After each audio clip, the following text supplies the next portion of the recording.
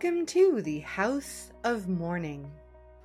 Hey there, I'm your host, Joelle Croteau-Willard, and this podcast is a space where my guests and I explore the raw, unfiltered truths and inner knowings we tap into in grief and in life after loss and trauma. We reject societal norms that condition us into bypassing and fast-forwarding through the work of healing. My personal desire to normalize grief is the result of my own healing journey, having lost my father at the age of 33, and most recently, the death of my second son late term in pregnancy. For those of you that find yourself in grief, recalibrating after loss, or healing from trauma, I honor you. Perhaps you are here because you are navigating, supporting a loved one who is grieving, or on a healing journey. If so, way to show up for yourself and them. Wherever you are on the journey, all of you is welcome here.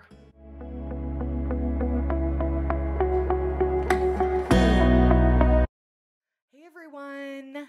All right. On today's episode, we have a very powerful and impactful one for you. We have Jessica Van Wine on our podcast today, who is chiming in from Pennsylvania State, where she lives with her husband, Justin, and their two mischievous pups. Following a late-term pregnancy loss in April 2021, Jessica found a passion for providing support and community to other lost parents. She's a support group facilitator for the organization Return to Zero Hope, based out of California. She is currently collaborating to create a new support group with them for birthing people who find themselves unable to have children due to circumstances beyond their control. Jessica honors the son she lost by sharing his story transparently and publicly, and I would add, oh so bravely. This is a story of TFMR. This is a story of pregnancy and infant loss. This is a story of childless, not by choice, and all of that together in one beautifully, and bravely expressed story.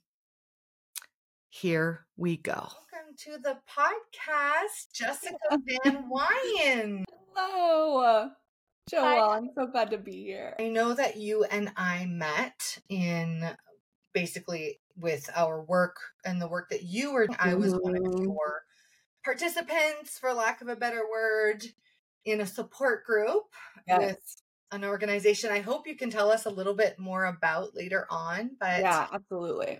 Yeah, I'd love to hear and have our listeners hear about your grief and loss journey. Anything you're willing to share with us? Oh, where do I begin? It's been a lot.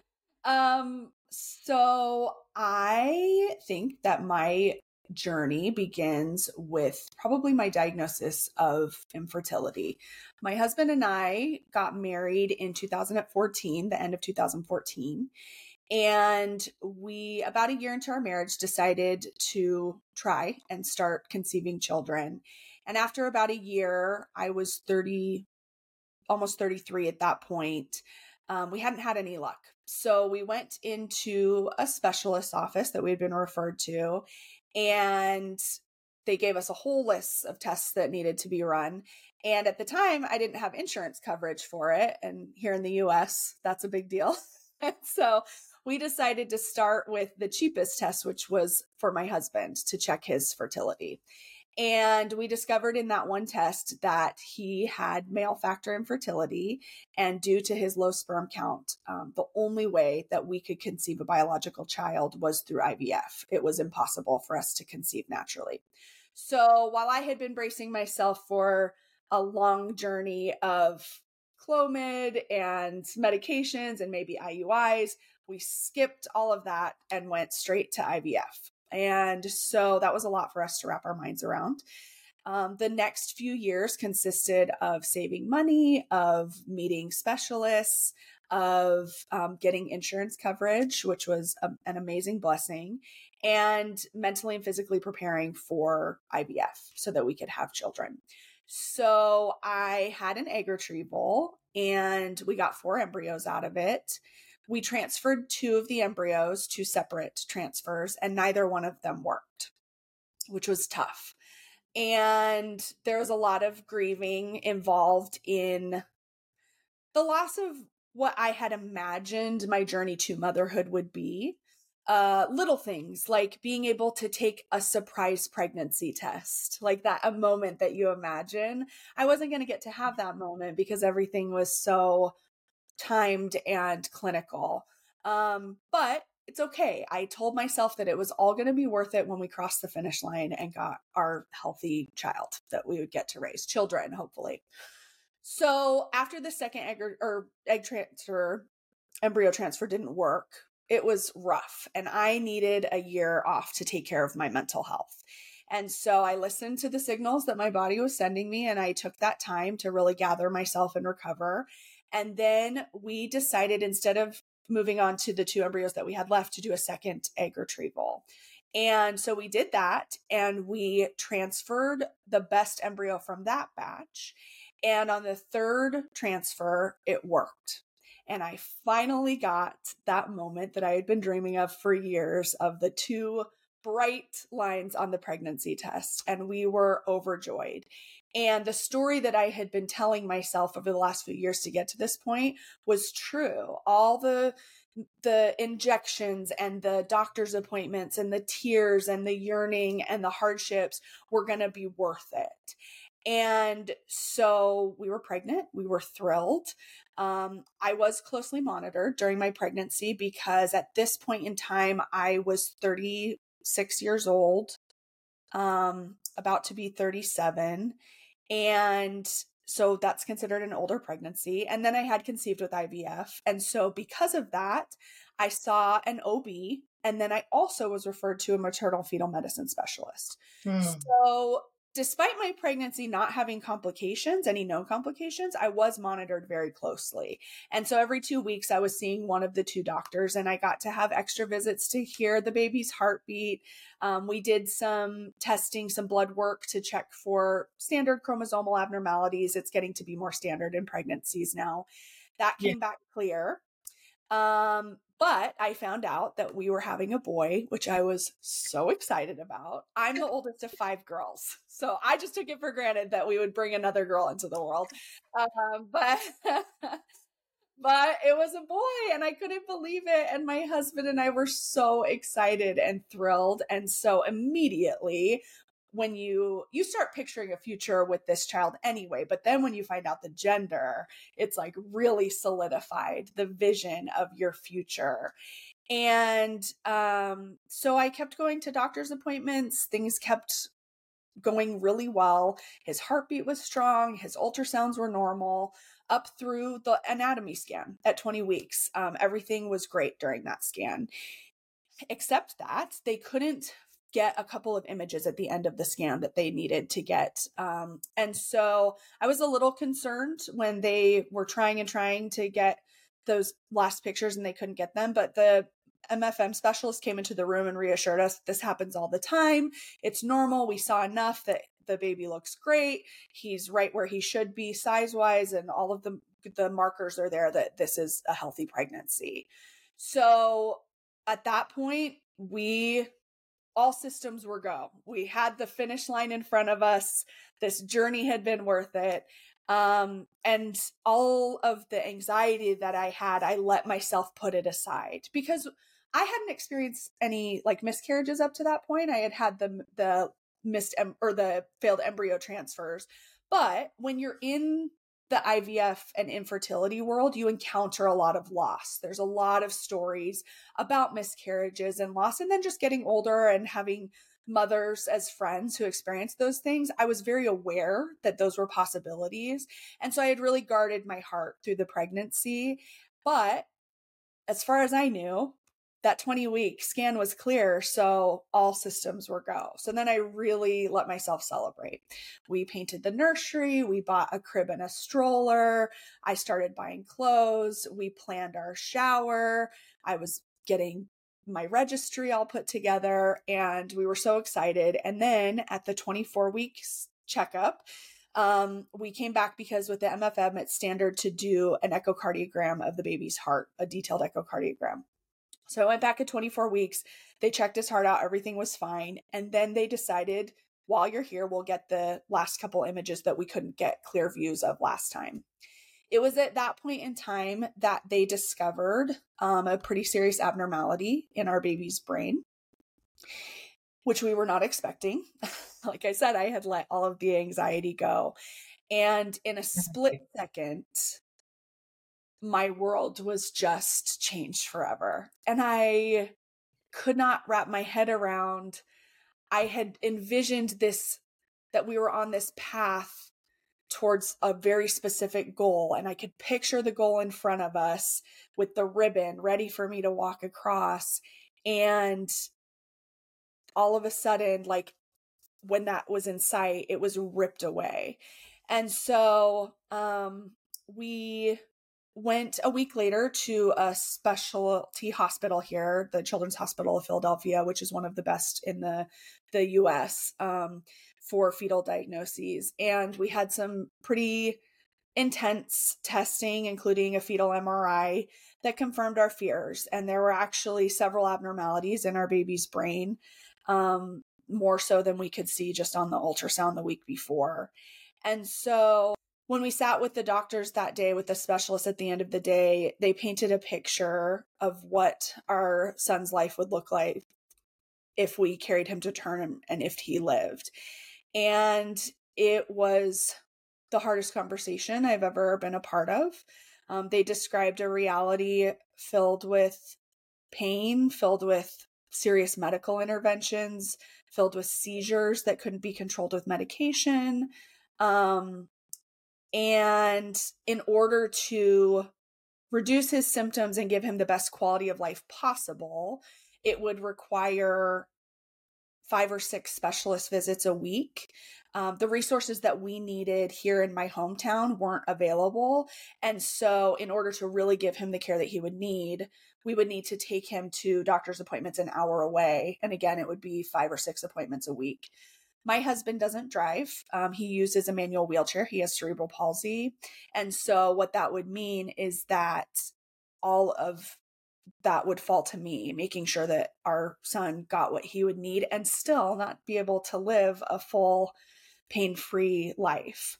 And so while I had imagined the possibility of a miscarriage or of losing my baby, which would be devastating in and of itself, even the possibility of stillbirth, like I used to, in picturing worst case scenarios, picture that possibility and feel so crushed and devastated just by imagining it. And now I was faced with this thing that I had never even begun to prepare myself for, where we could continue the pregnancy and see what happened. We didn't go in and there was no heartbeat, or he was delivered and he had already passed and there was nothing that we could do.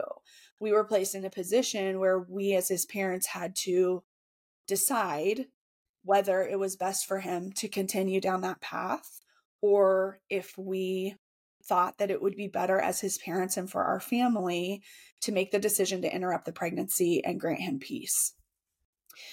And so obviously, that decision was very difficult. And my husband and I really agonized over it.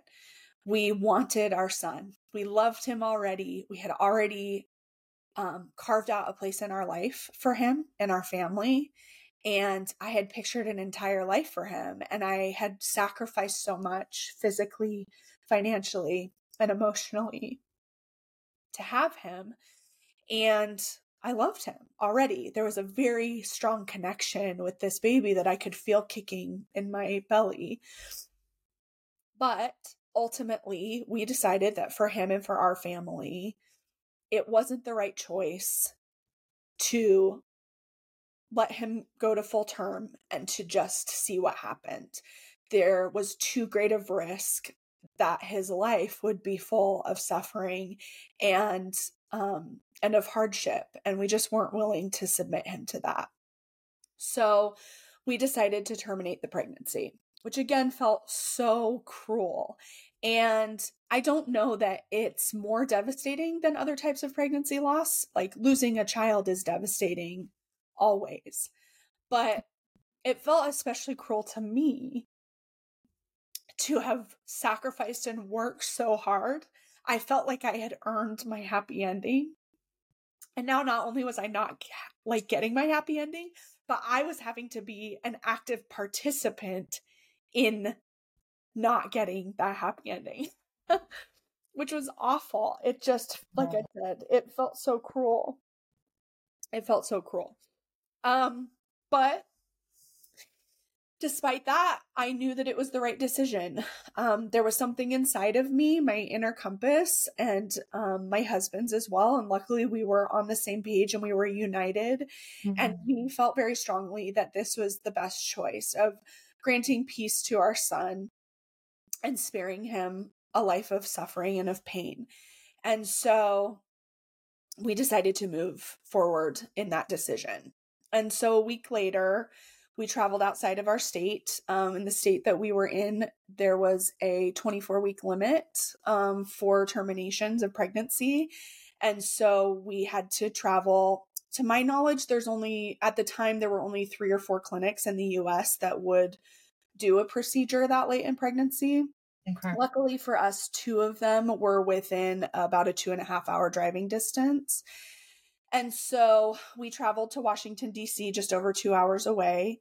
I had the procedure in an outpatient clinic, which was really difficult. It was, like I said, my first pregnancy. I was very far along in the pregnancy. I would have felt much more comfortable being in a hospital under 24-hour care. Yes. But it just wasn't an option for me. And so we were in an outpatient clinic for a 3-day process. And I did experience labor. As part of the procedure, they give you medications that put your body into labor. And so I experienced a full day of, the pelvic pressure and the cramping and the pain and the discomfort of labor, which looking back, I'm actually grateful to have had that experience. It feels like a connection to motherhood and to Jacob that I am glad that I experienced. But obviously it was difficult to go through in the moment. We opted to view our baby's remains and to hold him and to see him and spend time with his body after the procedure. And I wasn't sure if that was going to be an option. You hear a lot of mistruths and propaganda about these types of procedures this far along in pregnancy, but I was able to get reassurance that his body would be treated with respect and that he would arrive intact. And so I labored, and then we had a surgical procedure, a D&E. I was unconscious for it. And he was removed. And then my husband and I were able to, a little while later, spend time with him. So I did get to have the moment that I had dreamed of my whole life. I had been imagining my entire life the first time holding my own baby. I had held many babies in my life because I'm the oldest of 5 and because I grew up in a community with a lot of large families. And so I'd babysat and been around cousins and sisters and friends my whole life. And so I loved holding newborn babies, especially, fresh out of the womb, and the softness of their little skin and their downy cheeks and their little tiny fingers. And so I had pictured that moment. And I had been really scared that I wasn't going to get to have it. And we were very lucky that I was able to. Obviously, it was very different and under very different circumstances than what I had imagined. But we did get to hold him. He was 2 pounds. He was bigger than I thought he was going to be that far along. He looked just like my husband, which was really comforting. You always wonder, like, what will our children look like? What do our genes look like mixed together? We named him Jacob Thomas, and we got to spend a few hours with him there in the clinic. And I have to say that I was very surprised by the experience of being with him. I had, again, before, like when I had pictured what it would be like to lose a pregnancy and to lose a child, especially that far along, I pictured myself like wailing that it would be like a big, ugly, loud sadness. And I was kind of prepared for that. And when they brought him in, I felt like I was in a cocoon. I felt there was a lot of light. It was a very sacred space that we were able to share with our son. And I got to hold him in the crook of my arm, and I got to touch his soft, downy skin and give him kisses. And I got to sing him a lullaby and dance with him. And it was really beautiful to get to have that time with him. And I'm so grateful for it. I know not everybody gets that opportunity, and so I never take it for granted. So we lost our son, which was devastating. We did decide that we wanted to keep trying. We had at that point several embryos left. And so after some time had passed and I had physically healed from having Jacob and had started the grieving process and felt like I was in an okay place, we started transferring embryos again. And we had 3 more failed embryo transfers. So at that point, we decided that we wanted to test the remaining embryos. There were 5 embryos left. We had frozen them, but we had not had them genetically tested. So we had them thawed and biopsied, and one of them didn't survive the thaw. And so we were down to 4. Of the 4 that got tested, 3 were abnormal. They had chromosomal abnormalities that were incompatible with life. And so we had 1 shot left. And I had talked to my husband about, at this point, we had been on our fertility journey for almost 7 years. My husband expressed to me that he was done at this point. He said, if it were up to me, I would make peace with our reality and be done. And he said, but I respect you and what you want, and I'm in it with you as long as you need me to be. Yeah. And so, which I was grateful for. And so I thought that I would want to try again if this last embryo transfer didn't work. So we transferred the embryo. It did work in that I got a positive pregnancy test and my HCG levels were rising. However, when we went to the initial scan to measure the size of the sac and the fetal pole, there was a sac there, but there was nothing inside of it. It's what they call a blighted ovum. And so I knew that it had not worked. And so then I spent the next 2 weeks bracing myself to miscarry the pregnancy. And so that experience was obviously very different than the experience of losing Jacob, but in some ways it was actually harder on me. Looking back, I think the reason for that is that I had experienced so much trauma with Jacob.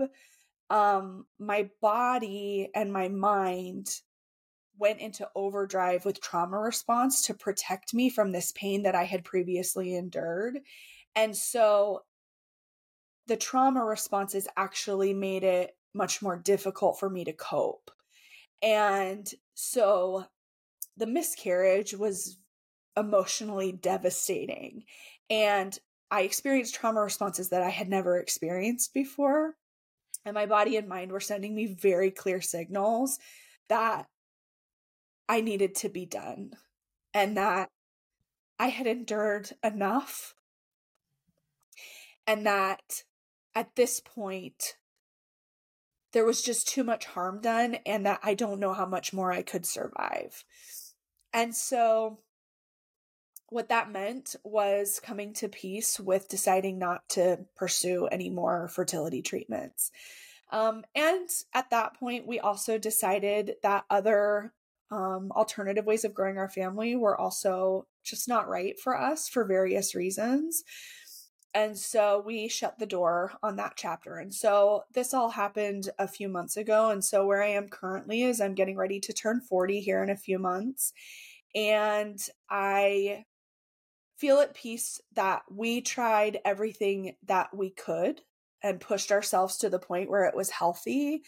And before it became too unhealthy, we decided to stop. And so we are now looking at a future of the terminology I've learned is childless, not by choice. So we're going to have a childless future. with living children. Obviously, I still consider Jacob my son. So that's my story of loss from beginning to end. It's been a rough ride, but somehow I came out on the other end, and here I am. Oh, wow. Thank you, Jess. Like, thank you so much for sharing your journey and sharing Jacob with us and sharing your current new life chapter, as hard and traumatic and grief filled.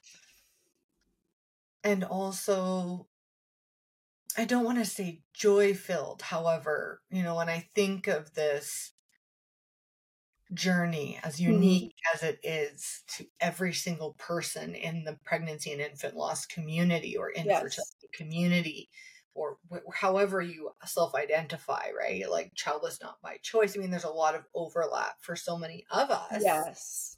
I'm just also so aware of the paradox that we can live, which is so hard to explain. Yes. People who have not experienced such deep devastation, and yet, like when I met my son Julian, and he died at 23 weeks. Yeah, so, and he wasn't 2 pounds like Jacob. Obviously, I think gestationally. Yeah. How many weeks was Jacob 26 when he died? at the time. 26. So we were a few weeks out, and that's a lot of time in pregnancy. So the 3 weeks makes a big difference. Totally. And so, Julian was like 1 pound.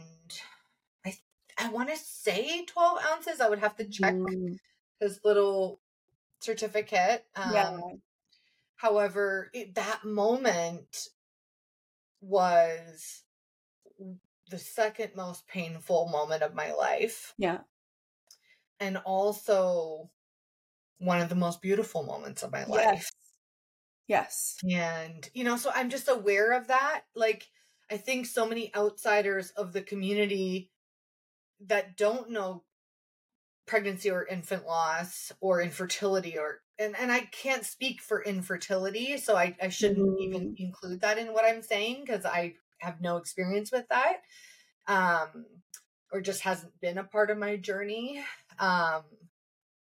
It's not just this, sob story of, oh, poor us, and all these things. Like, there's joy in it too, but it's not like I'm mindful of how I talk about that, because then I don't want to enter into the like toxic positivity world. I know. Yeah, that's why I feel very strange in thinking about and reflecting on my whole journey and my story and my loss, in using words like thankful or grateful. It feels very strange to even have those sentiments surrounding such a painful, life-changing, devastating loss. But that doesn't negate the fact that they're true, that I do experience moments of gratitude and of being thankful. And you're right, there were so many moments of joy and sweetness. I just see in my mind's eye a giant bold AND, the and of grieving and of the grief experience. But it was surprising to me to experience that. I didn't realize how those things that seem mutually exclusive could actually coexist in the same space and be so interwoven with each other. Wow. I have worked with that word in my career. We call it having an and conversation, living, and so I've never thought of it in terms of grief. And so I'm curious, if you can tell me more about that. I'm really like, what does that AND signify to you? Yeah. I mean, you mentioned toxic positivity, and I do think that that is a good call out for, I think that especially people, the loved ones in our lives that are watching us experience this grief, they have such a desire to lessen our pain and to lessen their own discomfort around our pain. And so their intent isn't to minimize what we went through, but we all know the stereotypical anything that begins with an at least, or the sentiment that, you know, your baby was too perfect for this world, or that everything happens for a reason. And those are not a part of the and. Like, and doesn't minimize the darkness. I think that this experience is, I remember in the early days of my grieving, after we had gotten Jacob's diagnosis and were preparing to lose him, and then in the first days after, I remember this distinct feeling of darkness. It was the darkest, most monotonous, heaviest sadness that I had ever experienced in my life. There was not any like dissonance in it. It was just dark and heavy.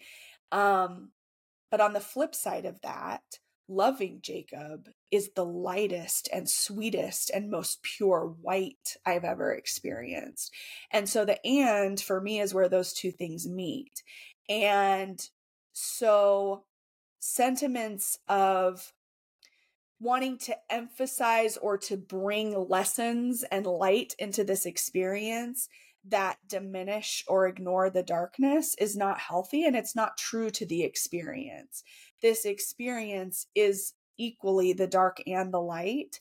And for me, the lightness is sweeter in some ways because of how dark the dark actually was. And it's all Jacob's story, and it's all my story. And so by focusing only on the at leasts and the trying to do that doesn't honor him and his story. And it doesn't honor me and my experience. And so being able to recognize and honor and bear witness to both, even though the grief is painful and it is uncomfortable, it is part of the story, and it deserves to be recognized and honored and treated with as much respect as the moments of sweetness and love and joy that can also be found in that story. Does that make sense? Oh, it makes so much sense. And you bring up some really important words, important distinctions, really, really important points. Yeah. And it's kind of the central focus of this podcast, because Yeah. my come from is with respect to embodied wisdom from grief, loss, and trauma. Yeah. My come from is not, oh, you know, how am I a better person because my son died? Right. Oh, what are the life lessons? You know, what are the Yeah. lessons? Right. You know, like it's all of that, you know, is like, it kind of to me communicates, oh, it'll all, you know, nobody will really say this, but it's like this underlying current of, well, you know, it'll somehow be worth it someday that you Right. lost your son, that he's dead, that you had, you know, that you went, like, Yes. it's just Right. like, Well, and that was what was so different between the grief experience that I had with infertility and IVF versus experiencing a death, is that that was a way that I got through that experience, and the grief involved in infertility is I was working for a very specific goal. And I did tell myself, when you have your live baby in your arms and you're getting to raise them, then this will all be worth it. And that was true for me. And I just remember feeling so lost and sad when I realized, like, oh, with this death, I'm scarred forever. There is no lesson or outcome that will take this away. I have been changed in a way that can never be undone. And it was a really different experience. And people are uncomfortable with that. People want happy endings to stories, which is okay. I understand why, but it just doesn't reflect the reality of life and of death. no. And you know what? When you talk about, and this is what is so hard to communicate. So I'm coming from, in my career, working in the realm of personal development, of transformation, Yeah. of transformational experiences where people dive into themselves and they change their careers and they, they do all Yeah. these amazing things that they've always wanted to do, which is so beautiful. And I've worked around this concept of transformation. What is true transformation? And supporting people in moving in their path, their purpose, whatever. Yeah. And when I think truly about my experience of Julian dying, of, meeting him, Yeah. basically like his body, Yeah. he was gone. Yes. When I gave birth to him, the similarity is there's a lot of similarities in our stories in many ways. And, it's like who I have become and who I was before and who I am discovering. I've had to, not because I lost myself, that version of me died is Yes. the best way I can say it. Yes. And that experience has completely transformed me Yes. into a version of myself that it is literally impossible to revert back to, and B, I wouldn't want to. Right. And so for me, it's like, I want to talk a lot more openly about grief as transformation. Yes. And it's so risky because people want it to mean this toxic positivity shit, Yeah. excuse Right. the language, where that's not where I'm going with it. And No. I'm not saying it's bad. It's not good or bad, but it's like, that's what I want. I want people to get is like, you're never going to live life the same. Let's say your husband died or your child died or whatever your flavor of actual reality in life. Yeah, right. Right? What that, most of us face, right? Some people don't until they die, right? However, that it is transformation and there is so much beauty in it, but it's not in this like happy ending way. It's right. Well, and also describing it as in that way of like, well, this was meant to be, or this happened for a reason. It makes it feel passive instead of being able to feel empowered to make intentional choices about this path that you're on has crumbled. It no longer exists. You can't move forward on the same path, but you still have to move forward. And you get to, with intention, build that path forward. And so I just don't like the idea of, it's insulting to me to think that, well, your baby had to die for you to become this person, when I think, no, my baby died and I'm choosing what meaning I want to build out of that. And I'm, surrendering to it, but also moving forward in intention. And I claim that power. I don't give credit to the universe. I give credit to me for how I choose to build meaning and build a new life after, like you said, the death of the old one. Yes. And don't put your meaning, don't put society's meaning, don't put these stereo, whatever cliche crap that does not apply. Like maybe it especially because then that also brings judgment on whichever path somebody chooses. If you decide for them what that's supposed to mean, then there's ways for them to do it wrong. And that's just not how this works. Like whatever you need to do to survive a loss this devastating and put the pieces of yourself back together is what you needed to do for yourself. And so by society putting these expectations that when something bad happens, you have to transform it into this big, meaningful, world-changing thing, then people feel like they're doing it wrong. And that's so unfair. Like sometimes surviving it is the victory. So yeah, letting other people put that on you can make you feel like you're doing it wrong. And that's terrible. Nobody should feel that way.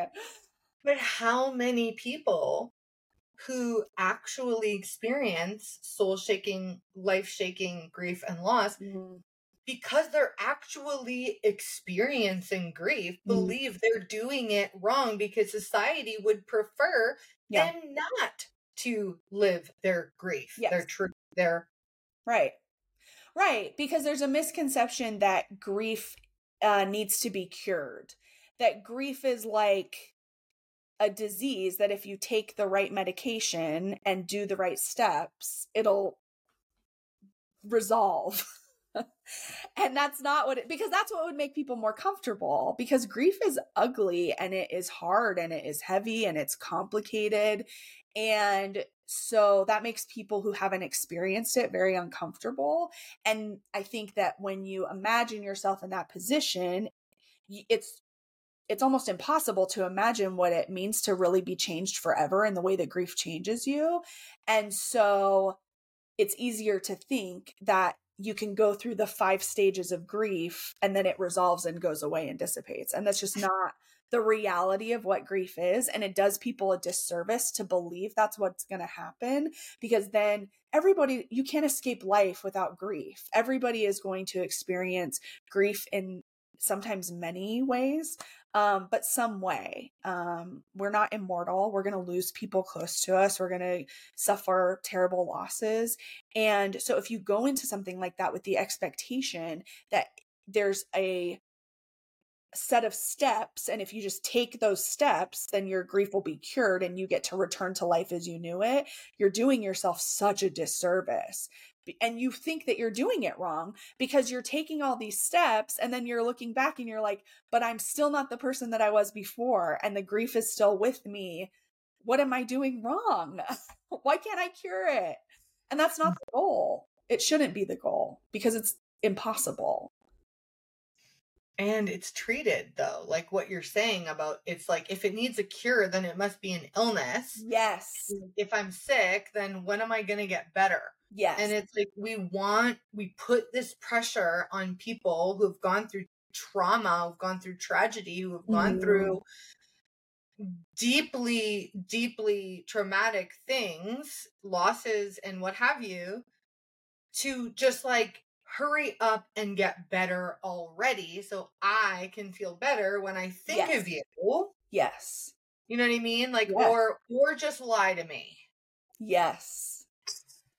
Yeah. Because it's uncomfortable and it's sad to watch somebody. In some ways, it's almost, I don't want to say harder, but it is difficult to watch somebody you love experiencing something really devastating, because you do want to be able so badly to lift their burden somehow. And so to realize that you can't do it for somebody that you love is really difficult.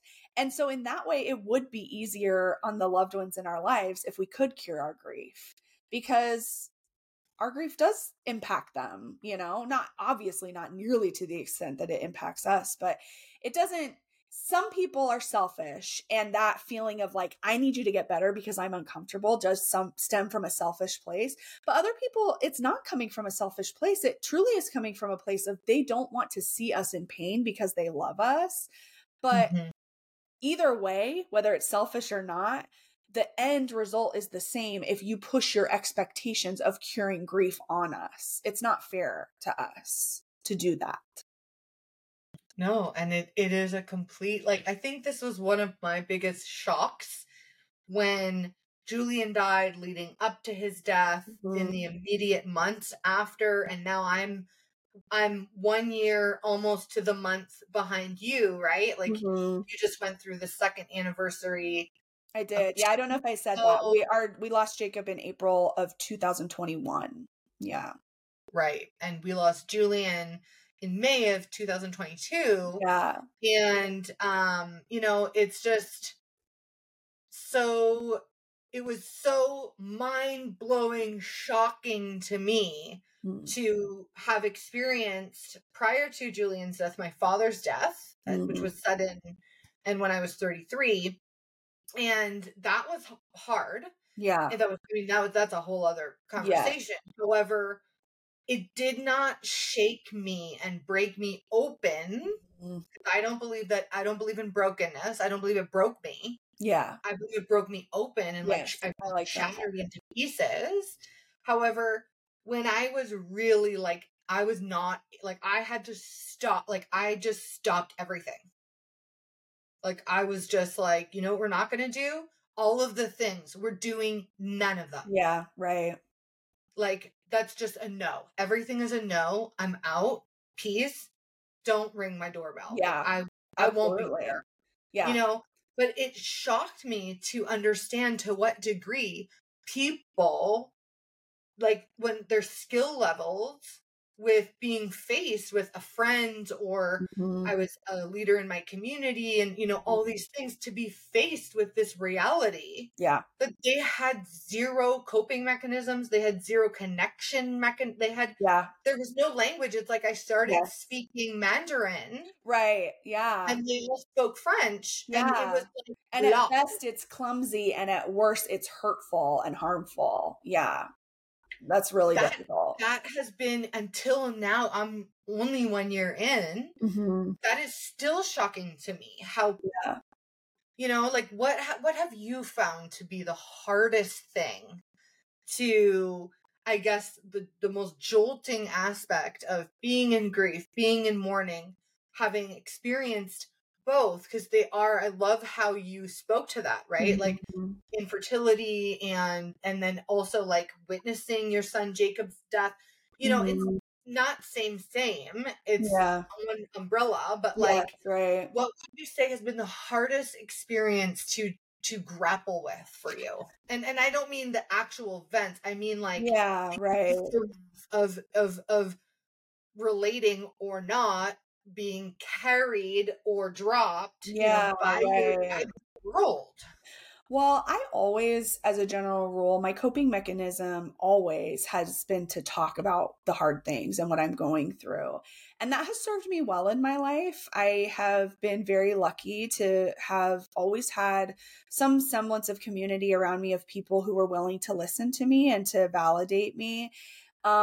And so I did get to experience that, but I will say that there was a loneliness, and there was a clumsiness and a hesitance on my part about the termination aspect of the loss that was really difficult for me, because my instinct was to share openly, but there was so much fear.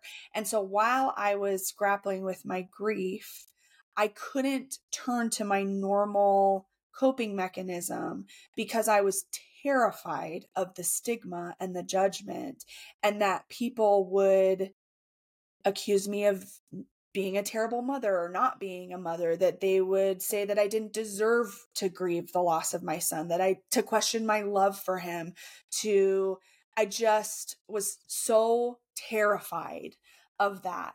And so the loneliness that I felt, because I could not be completely authentic and transparent, I didn't feel safe in that, was so hard for me. I had never felt so alone. Never. Um, and also, what was really difficult, it's interesting, because I actually had braced myself for people to say clumsy things to me. And there were Mhm. people that, oh, your son was too perfect for this earth. Like, I, I'm sure that's those words seem like they should be comforting, but they're not. Um, but really, the angriest that I got at anybody was not even directed towards me. I got so angry because on social media, there's an old childhood family friend whose daughter was going through something very difficult, and it was some health issues that involved needing some pretty serious surgeries, and there was a lot of fear. And this mother, who was an old friend of our family's, had shared very openly, and she had been asking for prayers for her daughter, which is great. And her community really rallied around her. And so I was watching all of this unfold, and there was a particular moment in time where something, they were really fearing a certain outcome, and the doctors were telling them to brace themselves for this bad outcome. And seemingly miraculously, their daughter had this amazing turnaround, and she was able to progress beautifully. And she, like I said, it was a happy ending, which was great. I was happy for her, obviously. But I was so angry as I scrolled through the comments on social media and people were saying things like, oh, God knew just how much you could take, and when it got too heavy, he took it away. And look at the power of prayers and the power of positivity. And I was so mad that people would dare to say that. And I think that what it is that everybody was leaning into the happy ending, and everybody wants to feel like they have control, or they want to feel like the worst can't happen and that you will be pushed to the edge, but you'll be spared before it gets too hard to bear. And that is not true. I was like mad thinking about, I was raised in a Christian belief system where there's the very popular story of God asking Abraham to sacrifice his son Isaac. And at the last moment, he was spared from having to do that. And as I was watching this happen and these people saying this, I was like, but what about those of us that did have to make the sacrifice? No angel came to save me. And so it was insulting for me that these people thought that this little girl and her mother were like worthy of being spared of pain and that they had something to do with it. I can't really express, like, obviously they're well-intentioned and it felt strange to be mad at them for that. And I was not mad about the happy outcome of this little girl. I was so relieved for her and for her mom. Yes, but that sentiment made me so mad. I was furious. So that was a difficult part. That's been a difficult part of grief, is that people are unwilling to truly recognize the depth of the pain. And going back to the sentiment of and, this is actually a lesson that you helped me learn. Especially the first year after the loss, I had a lot of keepsakes. I had taken pregnancy pictures. There's one here behind me. I had taken handprints and footprints. I had his ultrasound pictures. I had the outfit that we had that I used to tell my husband we were having a boy, but I had tucked those keepsakes away because it felt like I would be subjecting myself to pain to bring them out. It would just be a reminder of the loss. And so for the first year, the grief was just the pain.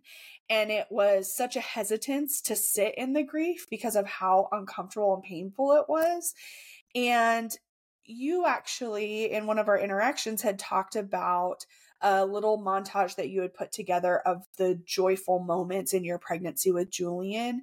And that was so helpful to me and inspirational for me. And I actually that night took out the keepsakes and sat with them. And I put together my own montage of the joyful moments of announcing his pregnancy and finding out he was a boy and all of those things. And the pain was just as painful as I was afraid it was going to be. It was hard. It's hard to look at what I lost and that I wasn't spared the pain. I was pushed past the point of what I should have had to bear. But I had to go there in order to really appreciate the sweetness and the joy of all of it. And so people are robbing us of that when they try and like take away the truth of the grief. If they do that, then we are missing out. You have to sit in the grief and step into the darkness before you can also experience that sweetness, because in grief, they're entangled. You can't experience one without the other. And so you have to wait into the darkness to experience the light. And so I was so grateful to have come across you and other lost moms that understood that reality and helped me be brave enough to really get there, because people who haven't experienced it don't understand that. And they don't realize that by trying to like write these happy stories and ignore the grief and force us to heal from it, they are also depriving us of our full story and of the love and the joy that is in it. That was a really long answer to your question. It was so beautiful. They are not seeing us. Yeah. In doing so. And doing. grief needs to be witnessed. Our stories need to be witnessed. Julian deserves to be witnessed. Jacob deserves to be witnessed because they existed and they are real and they continue to have impact on the world through us. And by trying to cure us of our grief, they are ignoring our children. And I don't want that. Jacob deserves to be seen. I completely feel the same way. And it's whenever you're talking about the light and the dark, like it's what I talk about in that is the wisdom that we don't ask for, we didn't want, and we're not happy we have. No. Yet it's I would choose every day of the week to have a little 2-year-old curly-haired toddler running around here healthy and happy. Of course I would choose that, but it's not our reality. Yeah, and it's what we can connect with as wisdom as a result of living through this, is really being able to see, feel, to be connected, to know the reality of that light and the dark fitting together, the yin and the yang. Yes. And one of my favorite quotes is, and this, it does apply to grief. I don't know what it doesn't apply to be honest, but it's, the only way out is through. Yes. And so but everything in you resists taking that step through because you're asking yourself to step into fire, like knowing that you're going to get burned there. But you're right. There's just no, otherwise you're stagnant, and a life without growth isn't what I want. No. And I just wrote a post about I did a fire walking ceremony, and I literally walked on fire. Like, I don't know, 2016. Yeah, it was a thing. It was there's a whole other conversation. However, there is truly, like, it is walking on fire. And you know what? I just watched The Light We Carry on Netflix with Oprah and Michelle Obama. Yes. And we talked about friends who had to pull back on the climb of life because the air got, as they were going, I can't remember the exact verbiage, but it was like they ran out of oxygen. Yes, right. Like they couldn't breathe. And that's been a big experience for me too. Is friends just like not knowing how to be with me as in the fire. Right. So I want to know, before we officially close out, because I wish we never had to close out. I know. You and I are a dangerous combination. We'll talk forever. I love this. I love Jacob. I'm wondering if you can tell us about your work with one of my, oh my God, my love for Return to Zero Hope is off the charts. It's how we met. You were my facilitator in a support group. I know. I'm so grateful for that. Can you talk to us about Return to Zero Hope, about your work, and how you have incorporated Jacob into your life? Yeah, absolutely. So, like I said before, I was really struggling in the early days of my grief because I didn't feel safe yet being open about the termination aspect of our loss.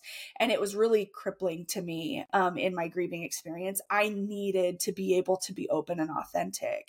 And so I started searching. I didn't even have the right terminology. I knew abortion, but abortion didn't feel right because that word is so loaded right now in our political climate. And so I didn't feel connected to it. And so I was searching online, and I started searching for like ending a pregnancy that you wanted. And that brought me to ending unwanted pregnancy, which brought me to termination for medical reasons. And so I was able to finally get the language that I needed for my loss. And so in my searching, I found this website, Return to Zero Hope. And it's this incredible organization that was started by a woman who had a stillborn son many years ago. And in her grief journey, she just decided, and she's right, that especially then, there weren't enough resources for community and for a place where people can come together and sit in their grief and have it borne witness to instead of being downplayed and needing to be cured. And so she started these in-person retreats, and then COVID came along and they weren't able to do those. And so they began an online support community, and that evolved into all of these support groups. They're unique support groups in that it's not like a drop-in. You sign up for 6 to 10 weeks with a specific group of people, and you are with them and you talk about various aspects of grief, and you receive education while also building community. So this was single-handedly the best thing that I did for myself in my grieving process. I was no longer alone.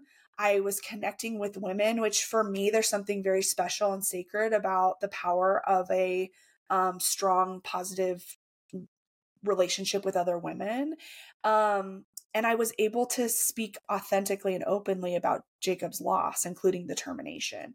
So it was so vital. I loved it so much, my experience, and I felt called. It awakened a passion in me to be able to offer that same support and community to others who came behind me. And for all lost moms and lost parents, because it's devastating and there's so much overlap for any pregnancy loss. And so I reached out to the leaders in the organization and expressed my interest. And luckily for me, despite my lack of like a counseling or therapy degree, they embraced me with open arms and they provided training for me. And I have now been a facilitator for this organization for over a year. And so I am a facilitator for RTZ Hope. I facilitated a few different types of groups, but my preference is to facilitate support groups for those who have ended wanted pregnancies. And then right now I'm developing a new curriculum for a new support group for those who are childless, not by choice, who wanted children, who imagined a life with children, and due to circumstances beyond their control, they are at the crossroads of life where they are accepting that they are not going to have and raise children, and being able to process that experience and that grief, and then also reimagine a future that is still full and whole. And so that's where my passion is right now. Is it helps me in my continued grief journey because my grief is not cured. My grief is part of me. My grief is the reminder that that Jacob existed and that he was real. And so my passion is in building community and help for others who come behind me. And Jacob is with me every step of the way. Doing these groups is in some ways self-serving because I get to talk about Jacob on a regular basis with other people who understand the nuances of what it means to talk about a child that you've lost. And I've also come to a place where I am comfortable with my grief and I get to have Jacob with me all the time because of that. And I'm so grateful for it. I see him every day out in nature. I feel his presence. I feel like I'm honoring him in the choices that I'm making as I walk this life path. And I am so grateful to be his mother. I wanted to be a mother my whole life. It was the only thing that I really dreamed of. And it didn't come to fruition the way that I wanted, but I love him so much and I'm so grateful for him. The first thing that I said when I saw him, when I uncovered his little body, it was an involuntary reflex to say, thank you for making my dreams come true. Jacob made my dreams come true. And so I'm devastated that I lost him, but I am so grateful that I had him and that he's mine. Well, I honor you. I honor your motherhood. I honor you and your partner as parents. I honor Jacob and all of the pain and the joy. I honor all of your story. And I'm so grateful for the ways that you have impacted and inspired me as Julian's mom. Because I'm doing similar work now. Yes. With facilitating groups with an organization Hill's I don't know been if you so. feel this way. I feel like these are gifts from Jacob. Like when I meet somebody like you that I connect to so quickly, I feel like Jacob and Julian conspired a little bit to bring us together, and our friendship feels like a gift from my son, and it's just so sweet, and I just love you so much, and I'm so grateful to know you. I feel the same way. And I do feel like Julian is bringing me to the right people, Yeah. and what I want to say is what I know about the TFMR community is it's one of the most silent Mhm. groupings of pregnancy and infant loss. Yeah. And so I don't know if our listeners even, unless you've experienced TFMR, most people don't even know about TFMR. And Right. so I just really want to do an major, huge acknowledgement to you for choosing to be a voice in a voiceless space. Yeah. Thank And you. especially with in a post Roe v. Wade world, which we Right. can't even touch on today, right? Right, I So know. It's a whole nother podcast episode. Yeah, that's something that I feel very strongly about in being authentic now. I have come to a point where obviously I feel comfortable sharing that part of our story openly. And I feel very strongly for that for two reasons. Number one, because I want to help lessen the stigma around it. And I think that our story can do that. But also, and equally or more important, is I want people to hear my story who maybe in the future will find themselves in a similar position, and I want them to start off having the language and already knowing there's a community and there are resources out there for them, because I didn't know that. And it made the experience so much harder. And so, I mean, equally to you and the work that you're doing, and you accepting and helping people who've experienced all kinds of loss, and you being supportive to those in the TFMR community is vital. And I want people to know before they're ever in our shoes, hopefully they never will be, but unfortunately some of them will, that they're not alone and that there's a community here waiting for them to help bear witness and carry them. absolutely. And so where can our listeners find you, Jess? Where can they work with The you? easiest way is on Instagram. My handle is at Jess Van Wine. I'm sure you'll see in the show notes how my last name is spelled. And then if you are interested in participating in a support group virtually, you can go to rtzhope.com to their registration page and look at all of their support groups. And I'll be listed as the facilitator for the ones that I'm leading. Awesome. Well, we'll leave it there for today. I love you. I love you. Jacob. Thank you for our listeners. This was a big one for us both. Yes, absolutely.